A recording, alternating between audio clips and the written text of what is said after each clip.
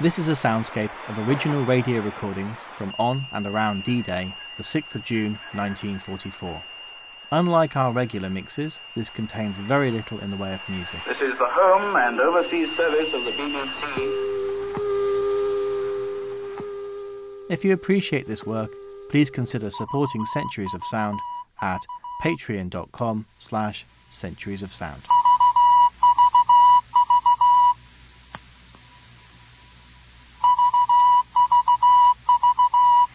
This is London calling from the European News Service of the British Broadcasting Corporation. Here is the news. But first, here are some messages for our friends in occupied countries. The Trojan War will not be held. John is growing a very long beard this week. The long sobs of the violins of autumn. Les sanglots longs des violons de l'automne wound my heart with a monotonous languor. From the Italian front, a late bulletin reports that Allied armor and motorized infantry roared into Rome, crossed the Tiber, and into the heart of the city. The departing German forces were exhausted and disorganized, and the Eternal City was spared extensive destruction. Crowds of Roman citizens lined the avenues and streets of Rome to cheer the Allied tanks as they rolled through the city. Pope Pius XII appeared on the balcony of St. Peter's to give thanks that the city remained virtually intact. England has become one vast ordnance dump and field park. In every wood and copse, in leafy dead-end lanes and side roads, often in private gardens, under quarries and embankments, there it all was. Trucks, ambulances, tanks, armoured cars, carriers, jeeps, bulldozers, ducks, vehicles of all kinds. Vast, really vast numbers of them. Right in the midst of it all, just as I turned for home, I passed a field where 22 men in khaki shirts and battle-dress trousers and heavy hobnail boots were having a quiet knock-up game of cricket. They made me think of Francis Drake and Plymouth Hoe. For the United Nations are determined that in the future, no one city and no one race will be able to control the whole of the world. Soldiers, sailors, and airmen of the Allied Expeditionary Force, you are about to embark upon the great crusade toward which we have striven these many months. The eyes of the world are upon you. The hopes and prayers of liberty-loving people everywhere march with you. In company with our brave allies and brothers in arms on other fronts, you will bring about the destruction of the German war machine, the elimination of Nazi tyranny over the oppressed peoples of Europe, and security for ourselves in a free world. Your task will not be an easy one. Your enemy is well-trained, well-equipped, and battle-hardened. He will fight savagely. But this is the year 1944. Much has happened since the Nazi triumphs of 1940-41. The United Nations have inflicted upon the Germans great defeats in open battle, man to man. Our air offensive has seriously reduced their strength in the air and their capacity to wage war on the ground. Our home fronts have given us an overwhelming superiority in weapons and munitions of war, and placed at our disposal great reserves of trained fighting men. The tide has turned. The free men of the world are marching together to victory. I have full confidence in your courage, devotion to duty, and skill in battle. We will accept nothing less than full victory. Good luck, and let us all beseech the blessing of Almighty God upon this great and noble undertaking. On the eve of this great adventure, I send my best wishes to every soldier in the Allied team. To us is given the honor of striking a blow for freedom which will live in history. And in the better days that lie ahead, men will speak with pride of our doings. We have a great and a righteous cause. Let us pray that the Lord, mighty in battle, will go forth with our armies, and that his special providence will aid us in the struggle.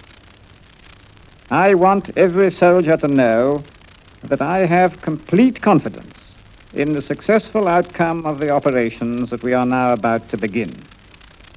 with stout hearts and with enthusiasm for the contest, let us go forward to victory.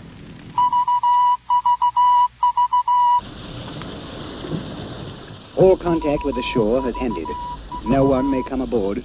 No one may go ashore. In Navy jargon, the ship and all of us aboard here are sealed. We're sealed because we've been told the answers to the questions that the whole world has been asking for 2 years and more. Where and how and when. Troops swarmed up the rope ladders last night. Strong, healthy, formidable men, many of them going into battle for the first time. As you walk along the decks, men are reading, or sleeping, or talking in small clusters.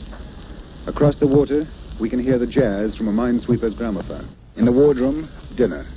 From the menu, soup, roast beef, and green peas, and apples and cream. It might have been a crossing to Cherbourg in peacetime. And then you realized that your hand was moving just a little sluggishly to your mouth. Your tummy wasn't just where it usually was. The men around you were rather silent, and when they spoke, they were self-conscious. It was a room full of men on the way, wondering, waiting, and listening. Say together this prayer. Say after me. Teach us, good Lord, to serve Thee as Thou deservest, to give and not to count the cost,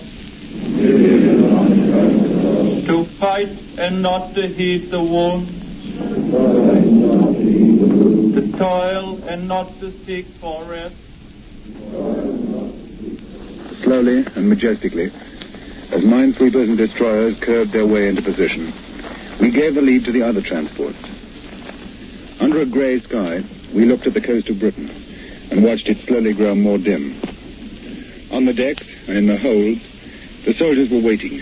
For the most part, standing about, looking out to sea, talking now and then, and thinking. The ships lying in all directions, just like black shadows on the gray sky. Some signaling out to sea, sheltered on the inside from the Germans' eyes, signaling with red lights, blinking code. There are 4 fires on the shore, looking like pinpoints, blinking, smudged by smoke. Now planes are going overhead.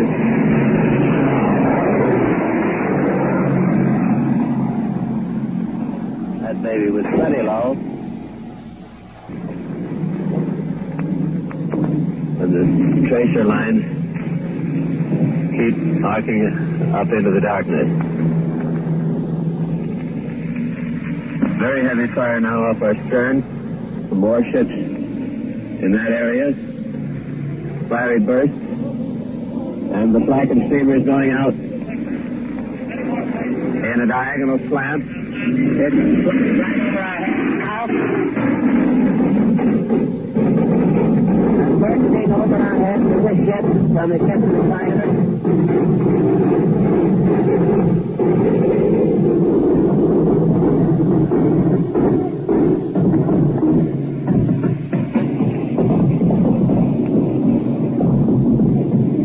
Now it's died down. Blue-white flak. Right over our head.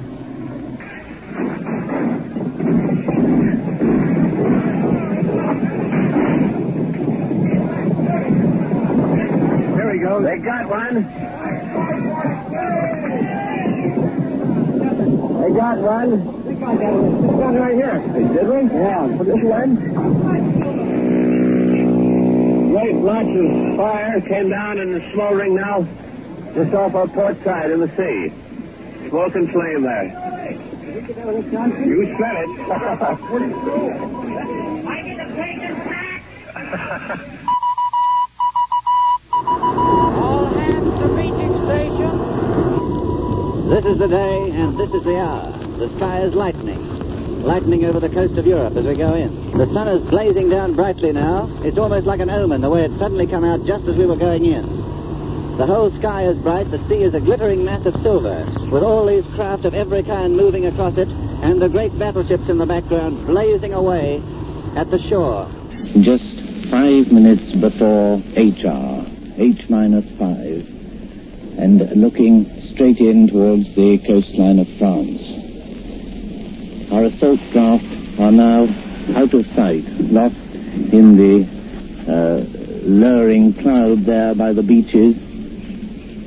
Our LCTs are in there, and within a few moments, the first tanks that lead the assault will be on the beaches and opening up with their guns. Now, there's a signal from the flagship.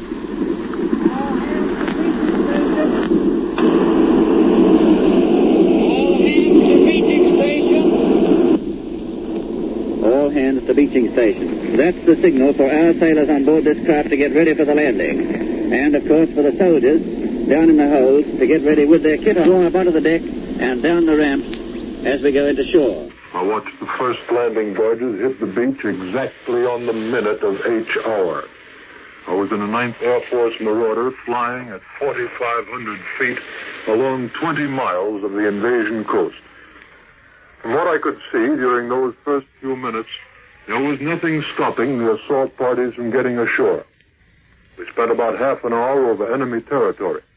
We flew over and bombed some of the coastal fortifications, but except for some light flak from inland positions and from some tanks firing at us, we saw no enemy gunfire. I was crouching the barge. Sergeant shouted, "Okay, this is it." So I jumped up, grabbed my gear, jumped into the water. It was a long way from the shore, further than I thought it had been, about 300 yards. Jumped into the water. It was deeper than I thought. I started to swim. We eventually made the seawall. Just as we get alongside the tank towers, we thought we were pretty good then. A Jerry 88mm gun hit our tank and blew us the hell out of it. When we actually beached, we were lucky enough to go between two of the mines, which the Germans had put on stakes as one of the beach defenses. The craft, one of the mines came up along our starboard side, and the craft which beached immediately on our port side hit the next one. Then the struggle across the soft sand. 5 minutes that will always be vivid in my mind. Shells were falling on the beaches, mines still exploding. The whole beach covered with small craft. Men at work organizing the beaches already. Bulldozers widening the exits and laying the wire carpet. Ammunition and tanks and supplies and vehicles and guns coming ashore as far as the eye could see. These boys are apparently having a pretty tough time in here on the beaches. It's not very pleasant. It's exposed, and it must have been a rugged fight to get it.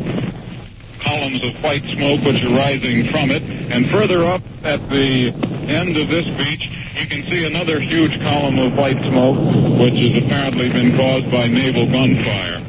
Looking out to sea, all we can see of the vast invasion fleet which is assembled for us are the silhouettes of the big warships, the battleships and cruisers, which have been putting a steady bombardment against the enemy positions all day. The troops are well dug in here along the seawall, which is partly covered by sand. They're sitting down now, most of them, dug deep into the ground, as close as they can to the seawall to protect themselves from the enemy shelling. It seemed to me that they just didn't seem to worry about it. They went ashore, slowly walked around, took their jobs, just as if they were on 42nd Street, just like I go out down sometimes to go witness something.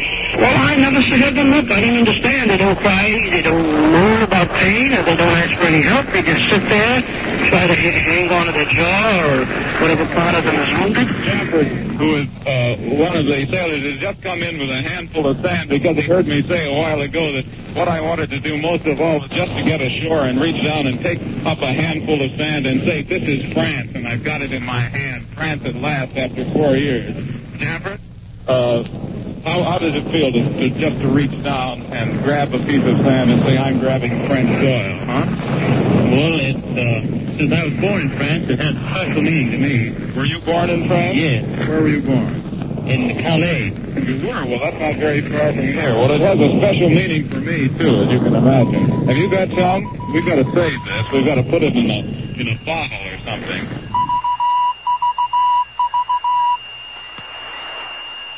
This is the Home and Overseas Service of the BBC. CBS World News, Bob Trout speaking. And again, we bring you the available reports, all of them from German sources, on what the Berlin radio calls the invasion.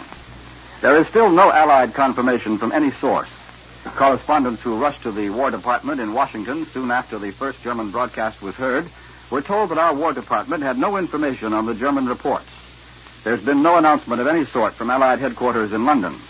The first news of the German announcement reached this country at 12:37 a.m. Eastern Wartime. The Associated Press recorded this broadcast and immediately pointed out that it could be one which Allied leaders have warned us to expect from the Germans. Now, it should be remembered, of course, that the Germans are quite capable of faking this entire series of reports. Their main reason for doing so, in addition to trying to smoke out Allied plans, would be to try to start a premature uprising by the resistance movements along the Channel coast. But the French and the Belgians and the Dutch have all been warned about this possibility repeatedly. And you will recall that Prime Minister Winston Churchill some time ago warned that we could expect false alarms or diversionary feints before the big show began. We must begin by by understanding the possibility that these German reports may be an outright German lie. We must also take into account the possibility that they may be a series of feints intended to divert the German defense and to draw the German forces to other places rather than those in which we actually intend to make a serious attack. This is Robert St. John in the NBC newsroom in New York. Ladies and gentlemen, we may be approaching a fateful hour. All night long, bulletins have been pouring in from Berlin claiming that D-Day is here, claiming that the invasion of Western Europe has begun. But this is the year 1944. Much has happened since the Nazi triumphs of 1940-41. The United Nations have inflicted upon the Germans great defeat in open battle, man to man. Our air offensive has seriously reduced their strength in the air and their capacity to wage war on the ground. Early Tuesday morning, numerous landing craft and light warships were observed in the area between the mouth of the Somme and the eastern coast of Normandy. At the same time, paratroops were dropped from numerous aircraft on the northern tip of the Normandy Peninsula. From where I am, standing between the two pilots of this glider, I can see the navigation lights of the tug in front of us, and off to left and right, the navigation lights of other tugs and other gliders bound on the same mission. Circling above from time to time, I can see the lights of the fighter screen, which is protecting us. And looking back down the glider, there are seated, although I can't see them in the half-light, officers and men, all laden up with equipment so heavily that they can barely walk. But they've got to carry with them the means by which they can fight the moment they land. It's just about 9 o'clock and a whole mass of gliders has just come in, having been towed across the Channel from Britain. They've received a particularly severe welcome from the German ack defenses, and the flak has been going up from all around us. I can see about 4 or 5 coming in through the trees, skimming very low over the ploughed field and coming into touchdown. There'll barely be room for them. While we have been here, we have just seen one of the strangest and most remarkable sights of this invasion so far.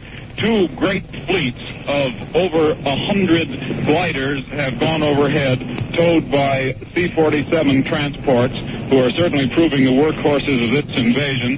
They've hauled them right over the beaches, and the second batch are droning over now. I can see them. They're casting off the gliders as they circle around over the beach, and the transports are circling around and beginning to make off home. And here comes another flight, the third flight of gliders, which is being pulled in.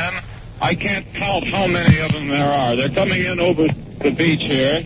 More and more and more of these glider-borne troops are coming in. These gliders are coming in towed very slowly by the big C-47s in what is apparently an unending stream. This is Chester Wilmot broadcasting from a glider bound for France and invasion. We've just crossed over the coast of France, and all around us along the coast, ack fire is going up, away to the right, away off to the left. But But in front of us, there's nothing coming up at all. I can see away on our right the river, which is our main guide for coming into the landing zone, which is on the left of the river. And there now I can see the light which is to guide us in to our main landing zone. We're over the enemy coast now, and the run-in has started. 1 minute, 30 seconds, red light, green light, and out, get on, get out. Out fast into the cool night. Out into the air over France. And we know that the dropping zone is obstructed. We're jumping, in fact, into fields covered with poles. But I hit my chute and lower my kit bag, which suspends on the end of a 40-foot rope from my harness. And then the ground comes up to hit me, and I find myself in the middle of a cornfield.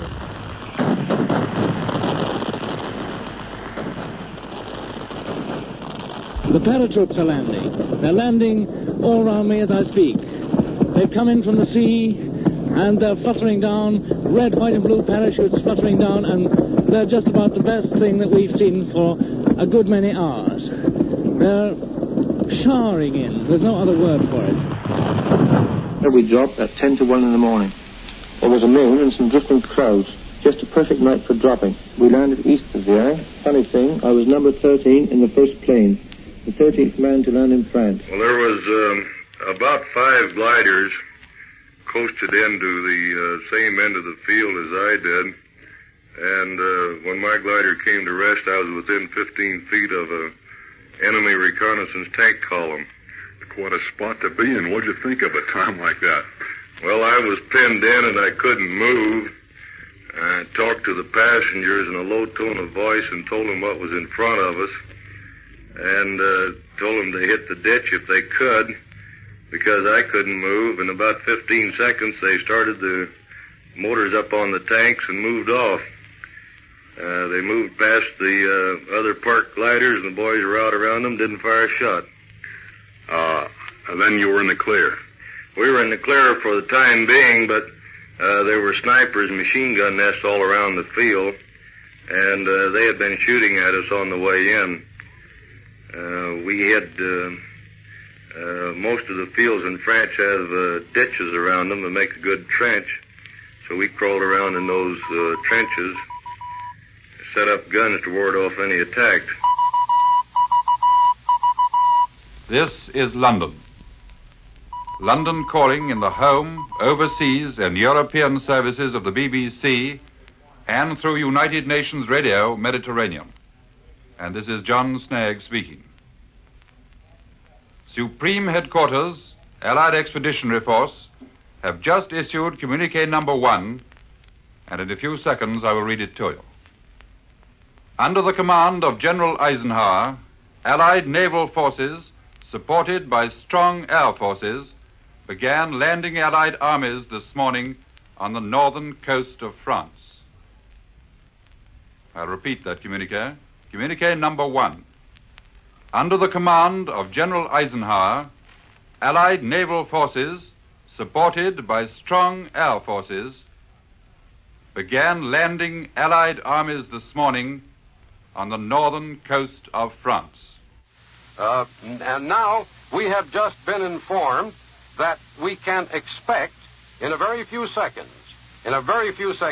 a very important broadcast from the British capital. And so now we take you to London.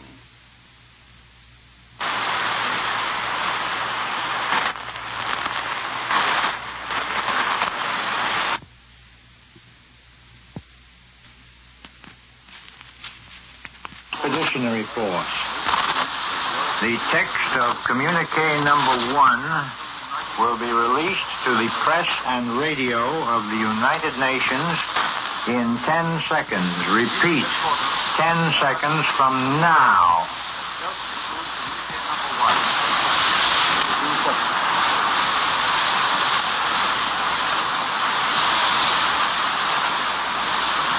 Under the command of General Eisenhower, Allied naval forces, supported by strong air forces, began landing Allied armies this morning on the northern coast of France.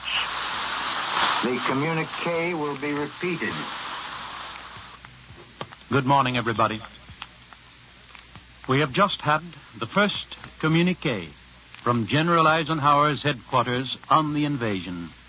Here is its text. Under the command of General Eisenhower, Allied naval forces, supported by strong air forces, began landing Allied armies this morning on the northern coast of France.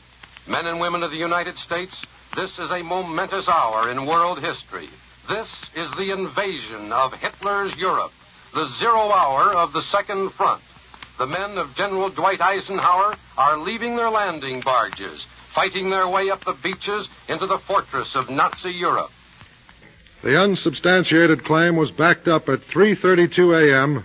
from Supreme Allied Headquarters. Colonel R. Ernest Dupuy, General Eisenhower's press aide, said, "Under the command of General Eisenhower, Allied naval forces, supported by strong air forces, began landing Allied armies this morning on the northern coast of France." This was it. This was the moment the entire world had awaited for so many heartbreaking years. In a suburban home, almost anywhere in the United States. Sorry I woke you up, darling. No, of course not. You know, I always thought when the flash about the Second Front came through, I'd stand up and cheer. It's funny. I don't want to cheer at all. Neither do I. I feel so helpless just sitting here. When you think of all those kids going across the channel, I want to do something for them. I know what I'm going to do. What? It'll help too, dear. I'm sure it will. I'm going to pray to God, darling. I'm going to pray to Almighty God.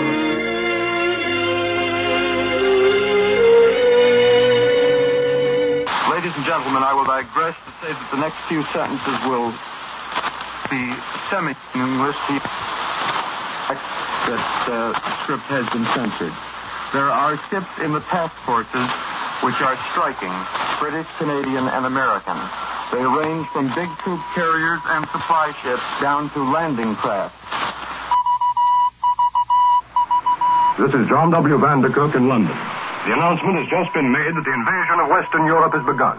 The feints and diversions promised by Winston Churchill and hinted at by the military experts have now been relegated to the limbo of dead words. 4 million people will say today, this is really it. This is a Queen's move, straight across the board.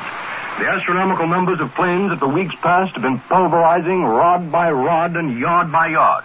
Every German position from literally the beginning of shallow water to far within the hinterland of France have now, with close naval support, been followed by the paratroopers, the landing boats, the infantry. Once again, this is Columbia's news headquarters in New York City, and we are continuing our coverage of the invasion, which, as you know, has now officially begun. That long broadcast we had, it came directly from England, not from London. It came from somewhere in England, the headquarters, the supreme headquarters of the Allied Expeditionary Forces, which are familiarly known as SHAEF. Quiet settled in the plane. These men had done their talking. Now they were grim and silent.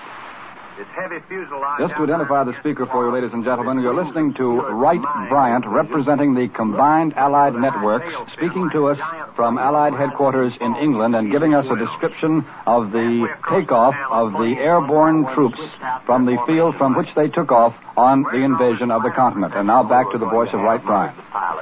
For weeks now, the Allied Supreme Command has been warning French patriots to be on their guard, to be ready. Momentarily, we interrupt this description of Wright Bryant being broadcast from the British Isles to give you this bulletin that's come in on the International News Service here in New York. It says, at 4:10 a.m. Eastern Wartime today, German broadcasts reported fighting between German and Allied troops 10 miles inland from the coast of Normandy. DNB said that Allied troops had been reinforced at the mouth of the Seine at dawn. You must remember that this is a German broadcast which is reported by INS, but it is the first word of any fighting inland at all, and this German broadcast says 10 miles inland. And now we return to the description of Wright Bryant speaking from Supreme Headquarters in England. Parachute. The small fields look peaceful with their orderly hedgerows. It almost seems you could see the furrows. And now here's a bulletin from Washington. headquarters of the European Theater of Operations reports to the U.S. War Department that Allied aircraft covering the invasion are hitting any target which has any bearing on the strength of the armies at the front. La bataille suprême est engagée. Après tant de combats, de fureur, de douleur, voici venu le choc décisif. C'est la bataille de France et c'est la bataille de la France. This is the BBC Home Service. Here is a special bulletin read by John Snag. D-Day has come. Early this morning, the Allies began the assault on the northwestern face of Hitler's European fortress. The first official news came just after 9:30, when Supreme Headquarters of the Allied Expeditionary Force, usually called SHAPE from its initials, issued Communiqué Number 1. This said, under the command of General Eisenhower, Allied naval forces, supported by strong air forces, began landing Allied armies this morning on the northern coast of France. I watched the first landing barges hit the beach exactly on the minute of H hour. I was in a 9th Air Force Marauder flying at 4,500 feet along 20 miles of the invasion coast. You'll note that he said that the first landings took place at 6:40 a.m. English summer time. The sun at this time of year rises about 6:30 a.m. English summer time, so that means that the landings were made immediately after sunrise. The doors were closed, and the commanding officer announced that the invasion had begun. He said that since midnight, 3 hours before our paratroopers, some 20,000 of them had been landing in France. The men cheered. Here's an interesting bit of news. The German DNB agency has not yet informed the German people through the German domestic press or radio of the Allied invasion of northern France. And this was more than 4 hours after this same DNB agency had told the European press outside Germany of the invasion, and after the German Transocean Agency had moved a similar wireless dispatch for overseas consumption. Hitler, according to this Reuters dispatch, is surrounded by his staff, including 4 field marshals, and is believed to have moved his headquarters to some place in northern France. That's what the Reuters correspondent says. I'm getting a few signals, and I believe that in a few moments we shall have another broadcast from London, but it seemed for a moment as if it was about to come momentarily, but I see now that there may be a few more seconds before it does. Well, to continue talking, there's a great deal to talk about, especially as I am sure that our audience is now being augmented. A great many of you are tuning in for the first time. You missed our all-night broadcast that has been going on here since 12:30 in the morning approximately. Hello, Admiral. Hello, Admiral. Hello, CBS London. Hello, New York. Hello, New York. Hello, Paul. I just thought that perhaps the audience would be interested in how we're setting up these pool broadcasts, and since we understand there is no more pool copy available at this moment, I thought we'd have a little conversation with you. Well, Paul, what we're doing is this. We're going to continue to pool for the next hour or two, simply trying to move the material as fast as it comes in to all 4 of the networks. These heartbreaking months of expectation, of false rumors, of high hopes that never materialized, came to an end early this morning when General Eisenhower himself talked to them and told them that the hour had come. His broadcast to the people of the temporarily conquered countries contained only 500 words. But those 500 words meant more to the people of Europe than the millions of words they have been forced to listen to from the voices of their temporary masters. However, he turned on his radio and could get nothing but a series of dance bands at that time. Well, he said if he was trying to get a dance band, you couldn't get one. Now you want news, all you can get is dance bands. The flash release had the date June 6, 1944. Most of them, those with sons there now, were in France more than 25 years ago. They have been through it all, and now they have the same fate for their loved ones. These 26 words. Under the command of General Eisenhower, Allied naval forces, supported by strong air forces, began landing Allied armies this morning on the northern coast of France.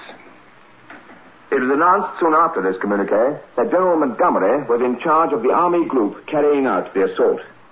This Army group includes British, Canadian, and United States forces. Berlin reports that the area of Caen appears to be the first focal point in the fighting. and that in this area, German troops are in fierce combat with British and American units landed from the air and the sea. Caen, capital of the department of Calvados, stands on the River Orne, about 10 miles inland behind the flat coast. It tells of an American sergeant packing concentrated destruction who peered into the darkness toward France and said, "They can't stop us." His 4 words from an invasion front dispatched to the War Department were uttered as the greatest military operation of history began, very quietly and without tension, from a small British town whose inhabitants had little idea that anything unusual was going on. For an hour after the broadcast of Communique number 1, I played town crier to a London generally unaware that France had been invaded.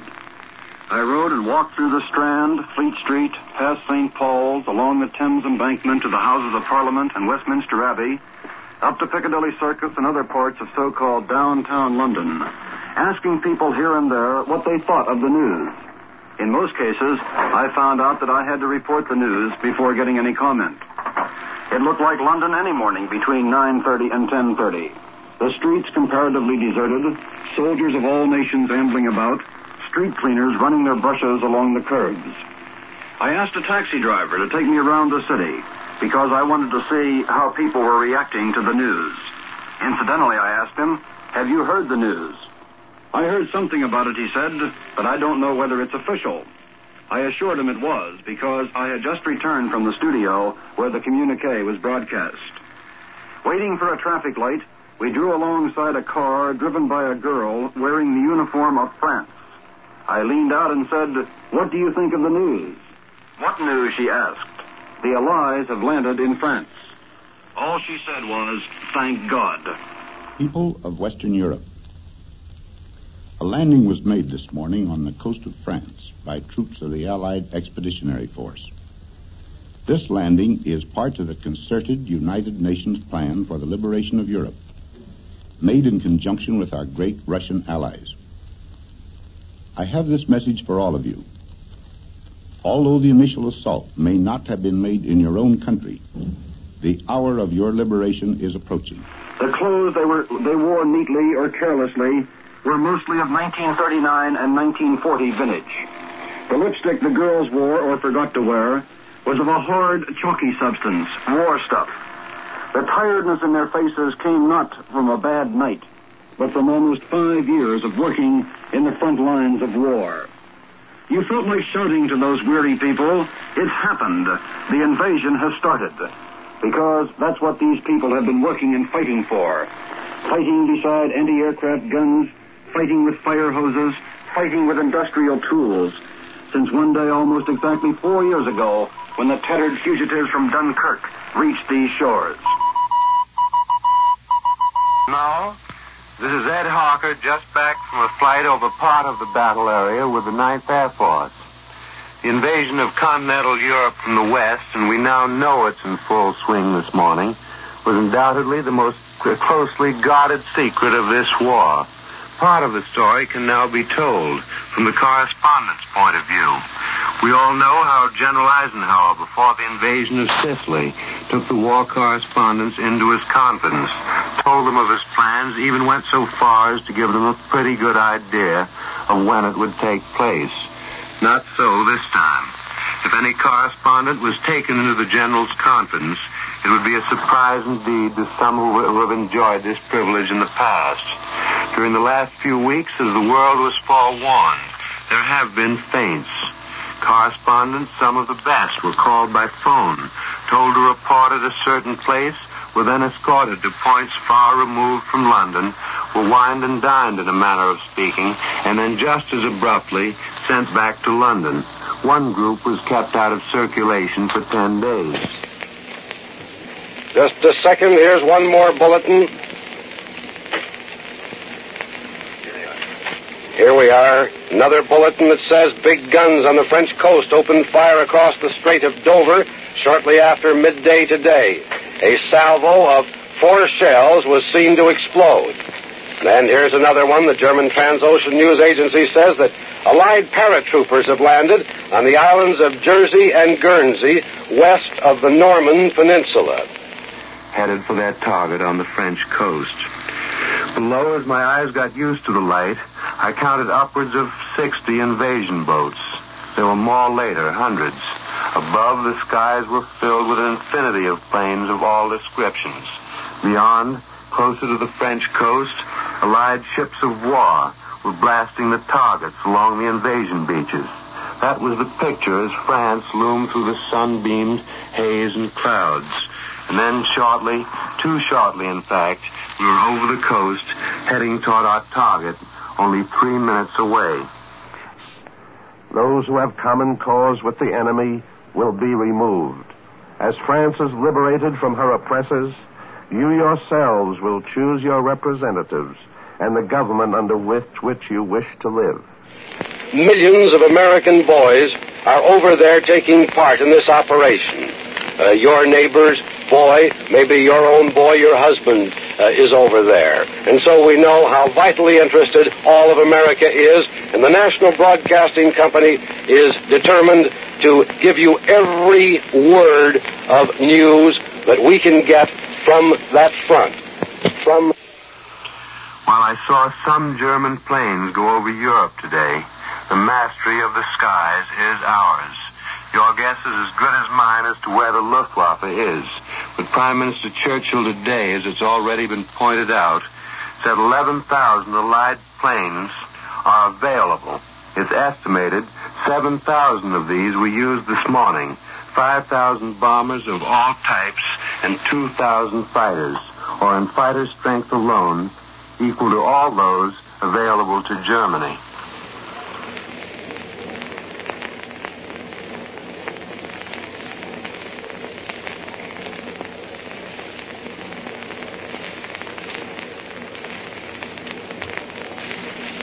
The British ambassador, the tall, gaunt Lord Halifax, is the first diplomat to make a direct statement on the invasion.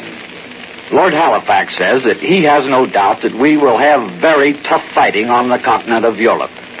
But Lord Halifax goes on to say that we all have complete confidence in General Eisenhower, complete confidence in his deputy commanders, and complete confidence in all our Allied troops. I wonder what they're thinking about. I wonder what they feel about everything that's going to come. Let's ask one of them. Hey, soldier, come over here, will you? Yes. What's your name? Staff Sergeant Alexander Hant. Alexander Hant. Where do you come from, Alex? From Chicago, Illinois. From Chicago, huh? Yes. What do you feel about this thing now that you're on? Well, sir, I feel a lot better since we're on the distant air, because it seems like we're doing more good than we was on the last one. What was the last one? It was an LST. That was one of the maneuvers, was it? Yes, sir, it was. Maneuver. Is this one any different than that one? Yes, it is. It seems like we have a lot more equipment than we did have the last time. More guns, I suppose. Yes. Do you think this is going to be the real thing this time? Well, I really can't say. You think so? I don't know. Does it worry you? No, it doesn't worry me any. You aren't scared? No. You're all set? Yes. Well, that's fine, Staff Sergeant Hant. We are on the beach today, on D-Day. We've just come in. We caught a ride in a small boat which came in from our LST loaded with 1,000 pounds of TNT. Half a ton of high explosive on this beach, which is still under considerable enemy gunfire. The newspaper said, no one said good morning today. Everywhere it was only, did you hear? They have landed, they have landed. No one asks, how are you, but cries instead, it has come. In Geneva, the news flash burst from the radios and seized each person as if he had been shaken by the shoulder. In every public square, gesticulating groups gather who can talk of nothing else. We have some reaction now from Moscow, which I'd like to pass along to you. Russians who learned of the invasion today, we are told in this dispatch, literally danced with glee. For them, it meant the end of 3 years of anxious waiting for the thrust from the West. A bulletin, London. A naval officer just returned to Supreme Allied headquarters from the French invasion beaches reports that all main points have been gained and that reinforcements are pouring across the channel in an unprecedented stream. We resume our scheduled program. The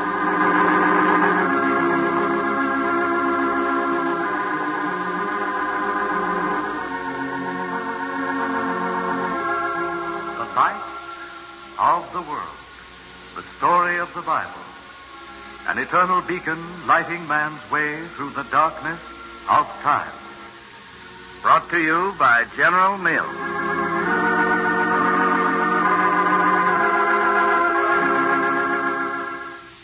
You know, now that the invasion is actually underway, I don't believe there's one of us who doesn't feel a deep personal obligation to every man on the invasion front.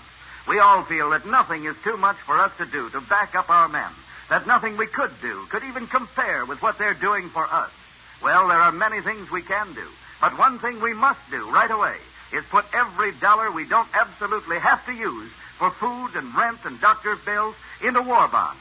Yes, we must give our men our all-out financial support right away. For the greater the battle, the greater their need of our money for equipment.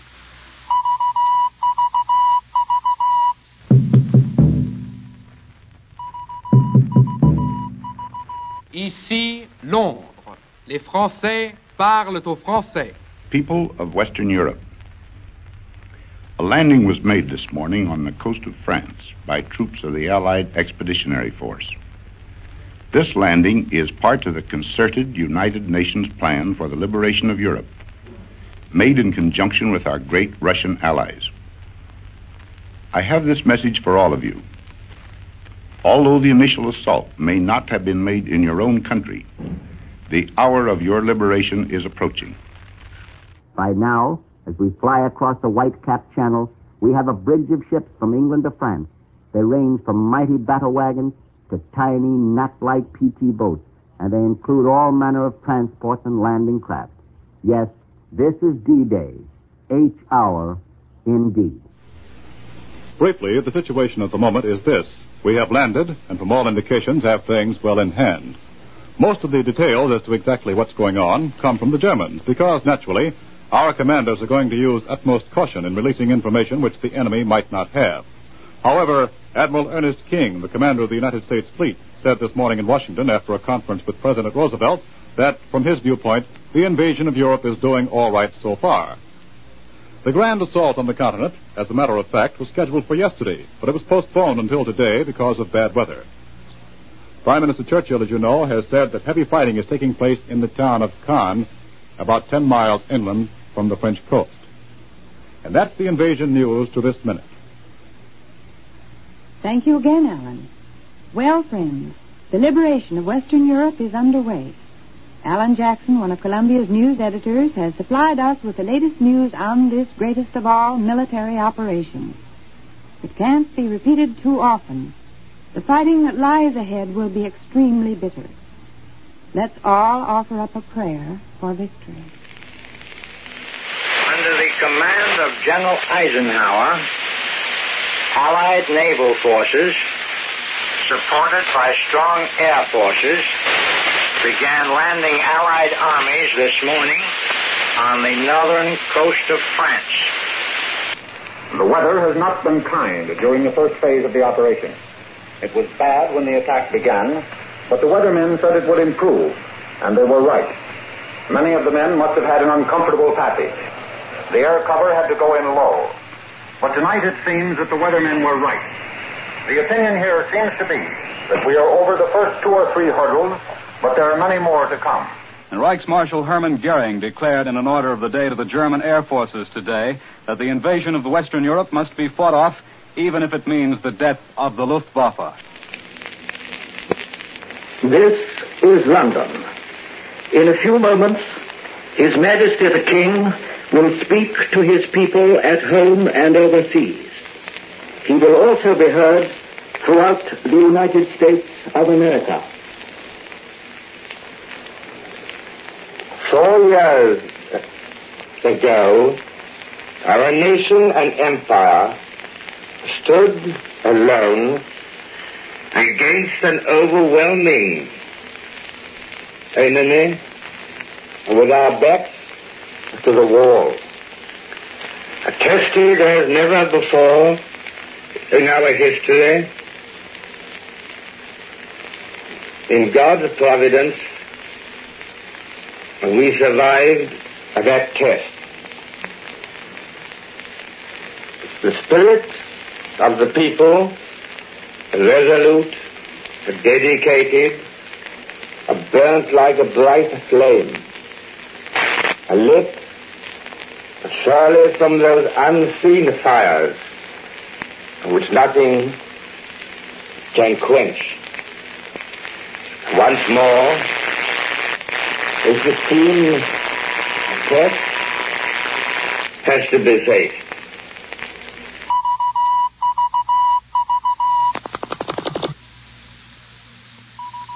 Started there. On the air. You know, Mr. Roosevelt was alone among the high command, the only one that had stayed up most of last night to follow the voluminous reports of invasion. He studied each dispatch behind the White House blackout blinds. They were pulled down, apparently, to avoid even the rumors that a light in the White House at midnight last night might have started something. So when the chief executive faced the Washington press corps this afternoon, he was well abreast of the latest developments, but he gave us only an inkling of what these developments were, and anybody who asked any questions about them that he didn't think was proper, he promptly labeled improper. They fight not for the lust of conquest. They fight to end conquest. They fight to liberate. The time is exactly 100 years from today. The scene is a schoolroom on a beautiful day in June the 6th, 2044. And you and I are long since in our graves. And the furniture around us in our living rooms at this moment has been lost or become expensive antiques in the art stores. And those newspapers with their huge headlines that are now lying near the radio set will have become yellow, brittle documents preserved in the great museums of this day 100 years from now. This is Don Hollenbeck in the NBC newsroom in New York. First, two late bulletins from London.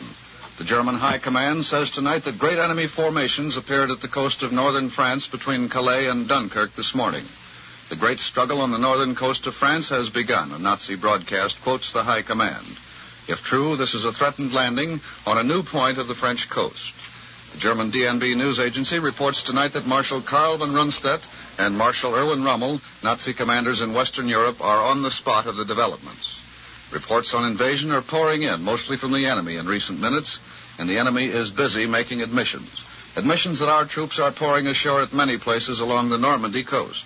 A German broadcast says Allied parachutists have now taken over an airfield in the Boulogne-Calais area along the Dover Strait. That, of course, would be in an entirely new section of the French coast, more than 50 miles up from the earlier announced invasion area, which stretches all the way from Le Havre to Cherbourg. This new German report places the Allies in action directly across the strait from the cliffs of Dover, which, if true, would mean that the invasion is spreading out over a wide area. In addition, our men have a weapon which our enemies cannot have, the knowledge that God is on our side. To us, D-Day means divine help, and each hour the hopes of all of us for a speedy victory. And here's a story overheard by our NBC monitors. The Nazis are suppressing news of the progress of the invasion and withholding the facts from the German people. Radio Atlantic, the German secret transmitter, says in a broadcast monitored this afternoon by NBC. What scant news that is put out by the German home radio is very confused and depressing. The people of Berlin have gathered in the streets in whispering knots, wondering where the next blow will fall. They know that nightfall and the hours of darkness now ensuing will mean more landings. Their prime question is, where? The clandestine transmitter, located somewhere in Germany, often has accurate reports of what's going inside the country. It's significant, the anti-Nazi radio points out, that though broadcasts beamed to Germany from England repeat the German claims of successes in naval engagements in the Channel, the Reich home radio has made no such statements. The events of today were studded with records, too. The greatest fleet of ships ever to set sail. 4,000 ships and thousands of lesser craft. The greatest army ever to strike at a hostile shore. That vast force of men and machines, tens of thousands of men increasing to hundreds of thousands, millions before it is over.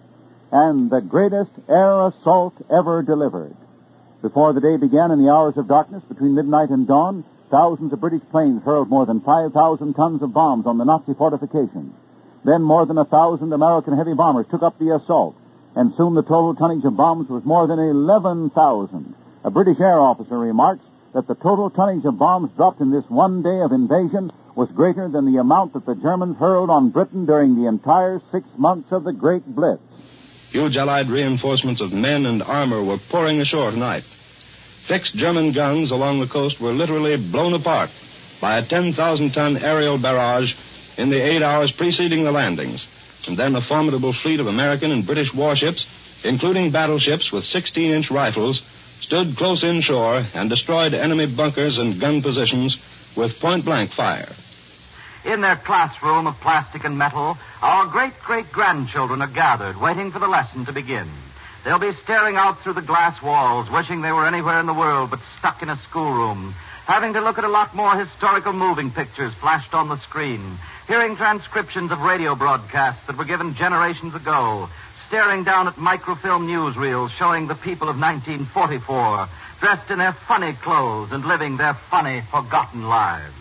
Eisenhower, after having personally inspected and wished luck to a unit of airborne troops, addressed a ringing message to all the Allied invasion forces in which he declared, "We will accept nothing less than full victory." Then, from a housetop somewhere on the English coast, the commander watched the great spectacle unfold. Leading all Allied ground troops in the invasion was General Sir Bernard L. Montgomery, Britain's most famed field commander, who whipped Marshal Erwin Rommel on the sands of Africa. He predicted 3 weeks ago that Rommel would try to knock us back into the sea. He described Rommel as a disruptor and forecast that to disrupt the invasion, he will try to hit us early. In a pre-battle message to his troops, Montgomery told them, "To us is given the honor of fighting a blow for freedom which will live in history, and in the better days that lie ahead, men will speak with pride of our doing. I want every soldier to know that I have complete confidence in the successful outcome of the operations that we are now about to begin. Good luck to each one of you, and good hunting on the mainland of Europe." Well, my first reaction is like a prospective bridegroom left at the altar. But seriously, I cannot help but feel that at a time like this, my place should be at the side of my buddies. From the NBC newsroom in Hollywood, here's the latest version of the invasion battle coming from the enemy. Swedish correspondents in Berlin said the German High Command expects new and larger landings before Wednesday dawn and declared that several divisions now are fighting in the big beachhead, in some places hand to hand. These correspondents quoted Hitler's command as saying the invasion front stretches 240 miles from Calais to the Cherbourg Peninsula and to the Channel Islands. In a broadcast statement, the German High Command described the fighting in the Cherbourg-Le Havre area as being in full swing and declared that everywhere along the invasion front, British and American troops are putting up a most tenacious resistance.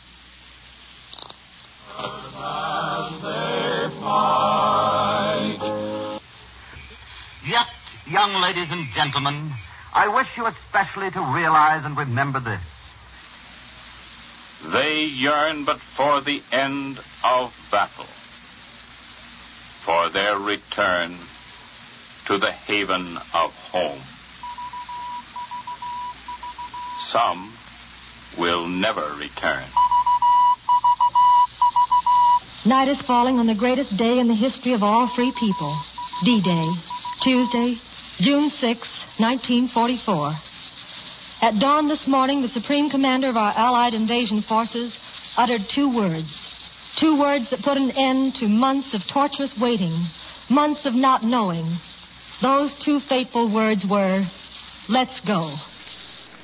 Preceding the actual invasion fleet across the Channel was a huge armada of little ships, minesweepers, which swept lanes straight to the designated landing points. The length of sweep wires used to tear loose the moored German mines stretched nearly 70 miles in all, the greatest minesweeping job in history. Some of the ships used still are on the secret list. Looks like we're going to have a night tonight. Get it there, boys! Another one coming over. And it goes right alongside of it, pouring it up. Something burning is falling down through the sky. And circling down, maybe a hit plane.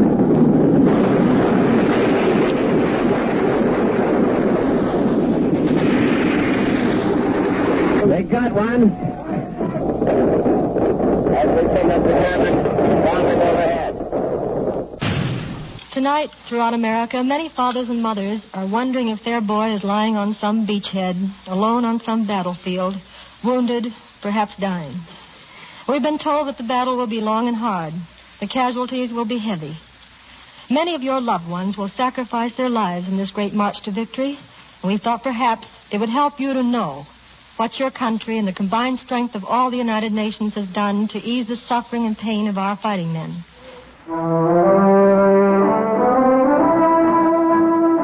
Now, a pair of companion songs. First, the song of the amphibious forces, We're Going In. Then a brand new one for all the boys, Sergeant Marvin Long's We're Coming Back. We're going in, we're coming back.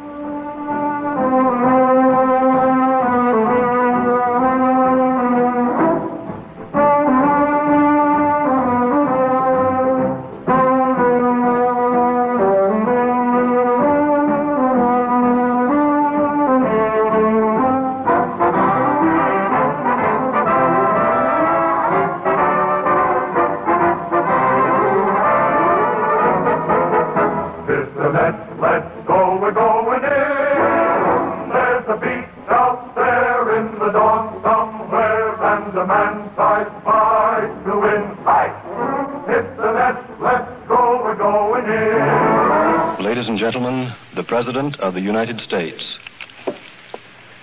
My fellow Americans, last night, when I spoke with you about the fall of Rome, I knew at that moment that troops of the United States and our allies were crossing the Channel in another and greater operation. It has come to pass with success thus far. And so, in this poignant hour, I ask you to join with me in prayer. Almighty God, our sons, pride of our nation, this day have set upon a mighty endeavor, a struggle to preserve our republic, our religion, and our civilization, and to set free a suffering humanity. Lead them straight and true. Give strength to their arms, stoutness to their hearts, steadfastness in their faith. They will need thy blessings. Their road will be long and hard. For the enemy is strong. He may hurl back our forces. Success may not come with rushing speed, but we shall return again and again. And we know that by thy grace and by the righteousness of our cause, our sons will triumph. They will be sore tried by night and by day, without rest, until the victory is won. The darkness will be rent by noise and flame. Men's souls will be shaken with the violences of war. American eyes and hearts tonight are turned beyond the blue horizon toward a new and happier day to come. The Glee Club and Gordon Goodman sing that fine old song of optimism, Beyond the Blue Horizon.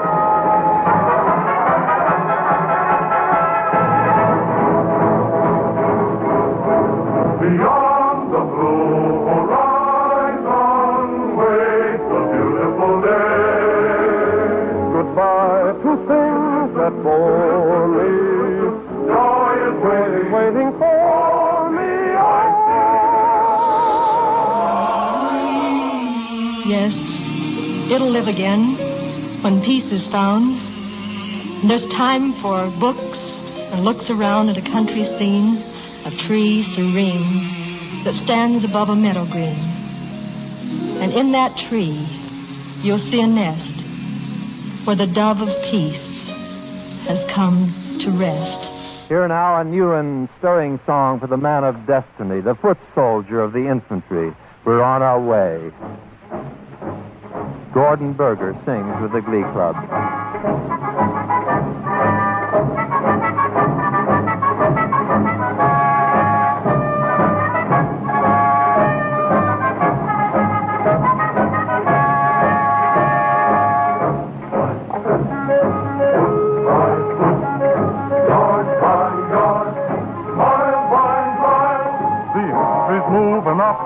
The infantry's moving in. The infantry's moving on and on and on. Yea, brother, verily, yea. Hallelujah, we're on our way. Wading through the water, climbing up a beach, slogging through the mud, choking in the dust. The infantry's moving up, the infantry's moving in, the infantry's moving on and on and on. Yea, brother, verily, yea, hallelujah, we're on our way. The British radio has just reported that every plane in the vast fleet of American transport aircraft that flew with troops and equipment onto the continent was painted with broad blue and white stripes and carried colored lights, yet no fighters or heavy flak opposed it. The huge, brilliantly lighted armada stretched for more than 250 miles, continued the broadcast, which was recorded here at the CBS shortwave listening station. It traveled only a few hundred feet above the ground, and it took more than an hour to pass. It met only small arms fire, mostly from 50 caliber machine guns. Here is a late bulletin with a dateline Folkestone, England on it. It says German guns across the English Channel opened fire at 5 p.m. today for the second time since the invasion began, but ceased as soon as Royal Air Force planes appeared over them. Dr. Wassel, how rapidly are wounded men being treated in this invasion? Can you tell us about it? Even in the dispatches today, I noted that wounded men are being transported back to England, where I know they're getting the best care that can be given. They do not wait 4 or 5 days now, but get the men into a base hospital within the 24 hours. At the United States Veterans Hospital here in New York, 1,800 men, still hospitalized 25 years after World War I, were given the news by nurses. Patients in pajamas and bathrobes, walking on crutches and canes, gathered in the hospital lawns and bowed in silent prayer. With thy blessing, we shall prevail over the unholy forces of our enemy. Help us to conquer the apostles of greed and racial arrogances. Lead us to the saving of our country, and with our sister nations into a world unity that will spell a sure peace, a peace invulnerable to the schemings of unworthy men, and a peace that will let all men live in freedom, reaping the just rewards of their honest toil. Thy will be done, Almighty God. Amen. Ladies and gentlemen, the President has just led the nation in prayer. We return you now to New York.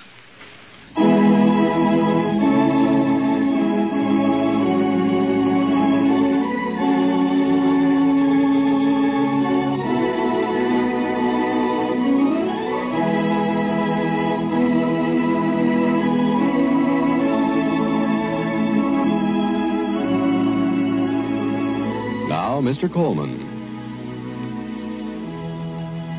Especially for this broadcast over NBC, Miss Edna St. Vincent Millay has written a poem and prayer for an invading army.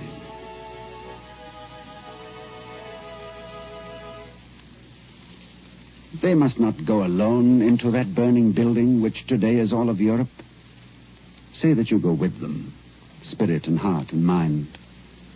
Although the body, grown too old to fight a young man's war, or wounded too deeply under the healed and whitened scars of earlier battles, must remain behind.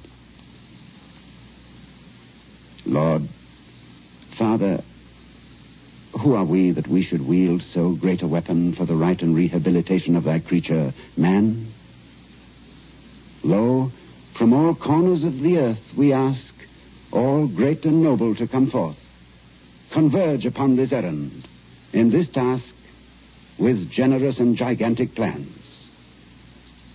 Hold high this torch who will, lift up this sword who can.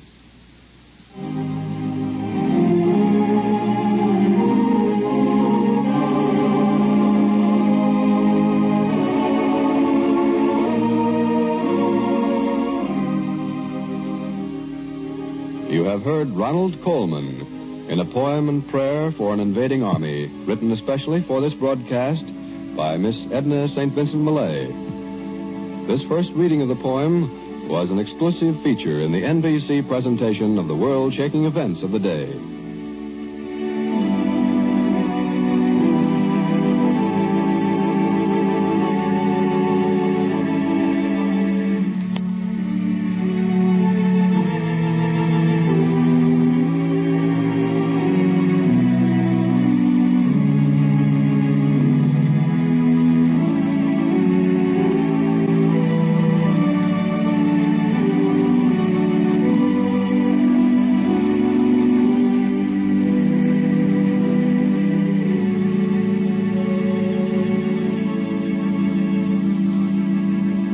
Today's news has told the exploits of our gallant Navy.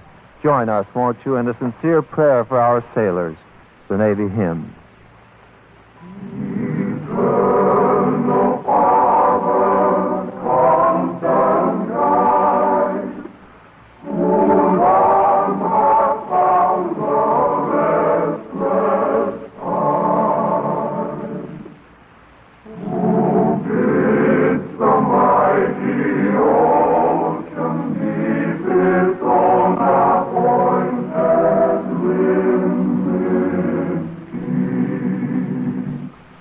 Now we have a bulletin here from New York which gives us further details on the young British girl, Joan Ellis, who sent through the false flash 3 days ago announcing the opening of the European invasion.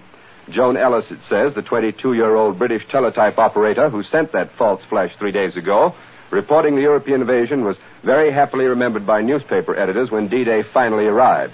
The newsmen here found time to message expressions of agreement with James P. Rosemond, who is the managing editor of the Akron, Ohio Beacon Journal.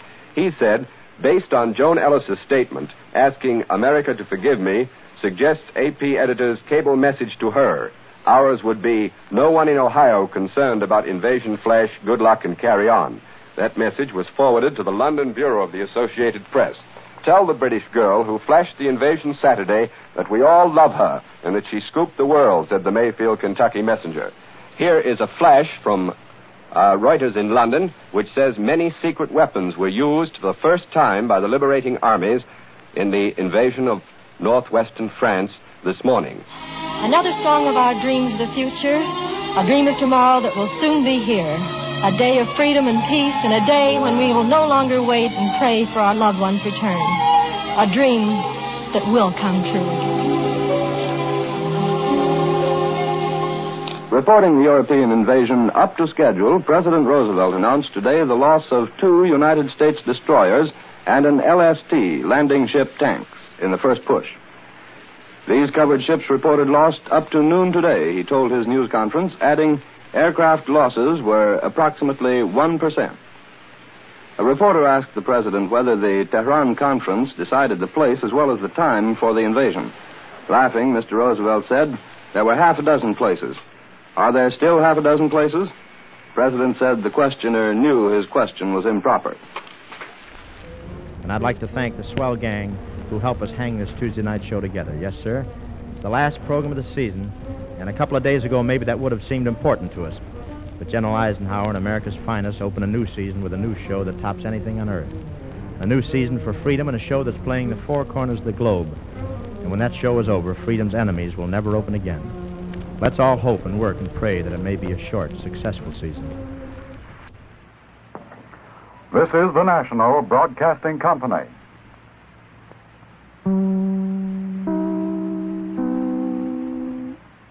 The entire facilities of NBC are geared to give you the latest invasion news.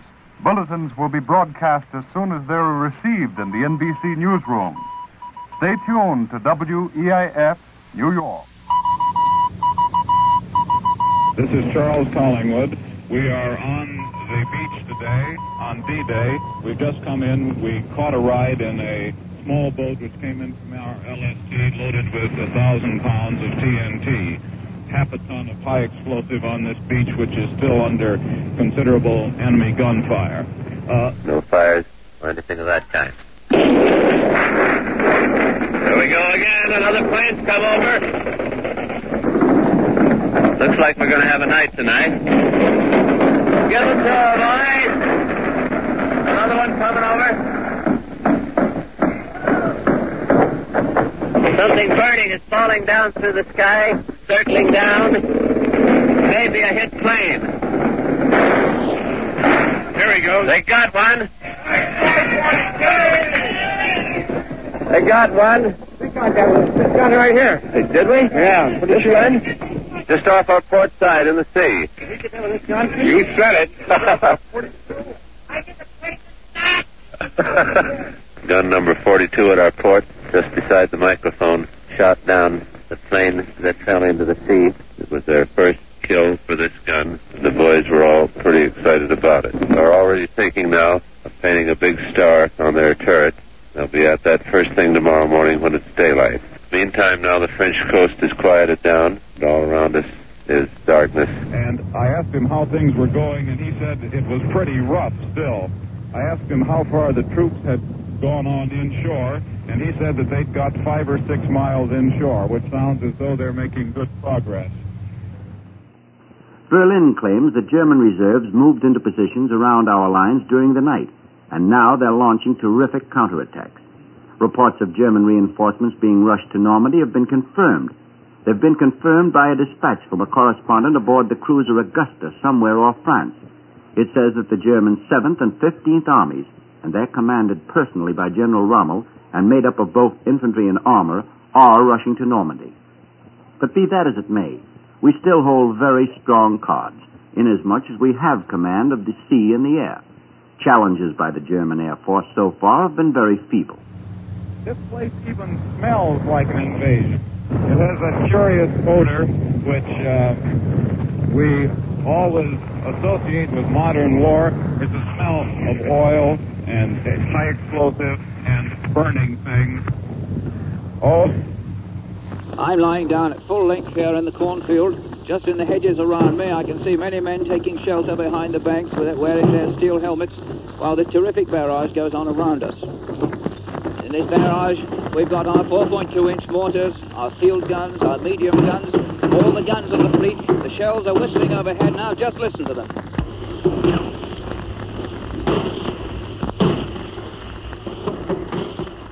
This is Richard de Mauvais calling you from over the English Channel, flying between England and France. We're on our way out south from the coast, crossing over towards Normandy, with a wing of Spitfires on its way to take over the patrol and the protection of the Allied armies on the beaches and inland. A very lovely sight the Spitfires are on our port side, ranged in their ranks of 3. And now we're going in, over the cliffs and the green fields of France, and over there to starboard, the big warships firing inshore towards the Cherbourg Peninsula, where the Americans are.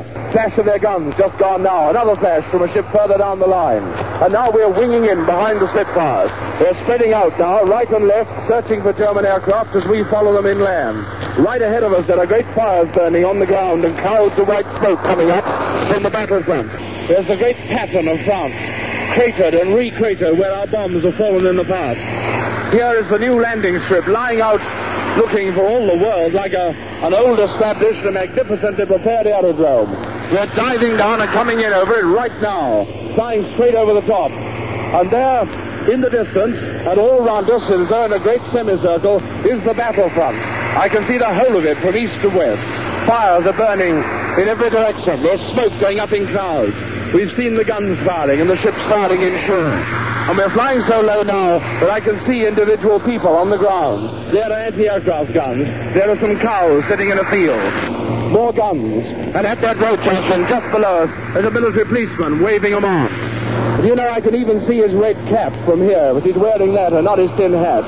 The roads are full of our transport. All our chaps driving on the right-hand side in the continental style. The welcome we got in France touched our hearts. Right in the battle, a few hundred yards beyond the beaches, with shells screaming both ways, I saw French women throwing roses at Canadian tanks as they passed, and putting garlands of roses round the necks of marching infantry. An old woman said, "Monsieur, we waited and waited, and sometimes we thought you would never come.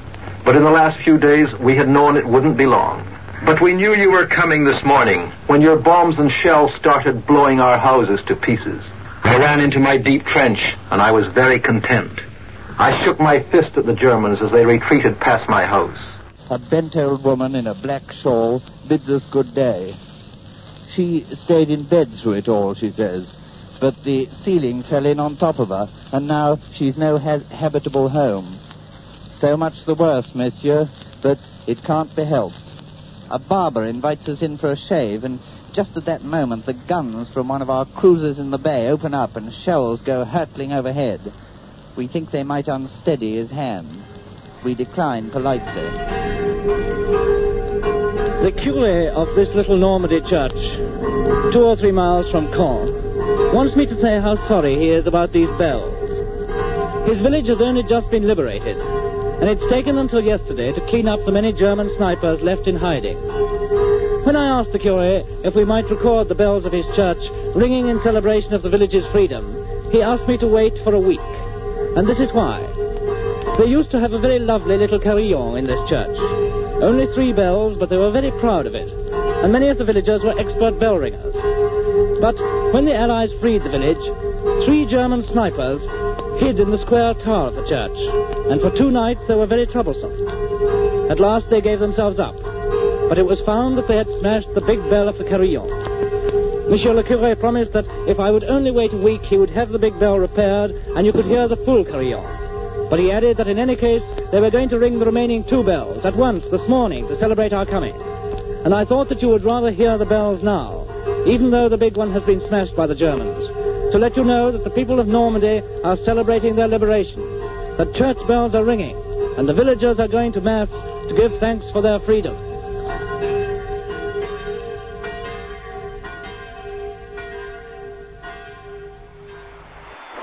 Thank you for listening to this episode of Centuries of Sound. If you appreciate this work, please consider supporting Centuries of Sound at patreon.com/centuriesofsound.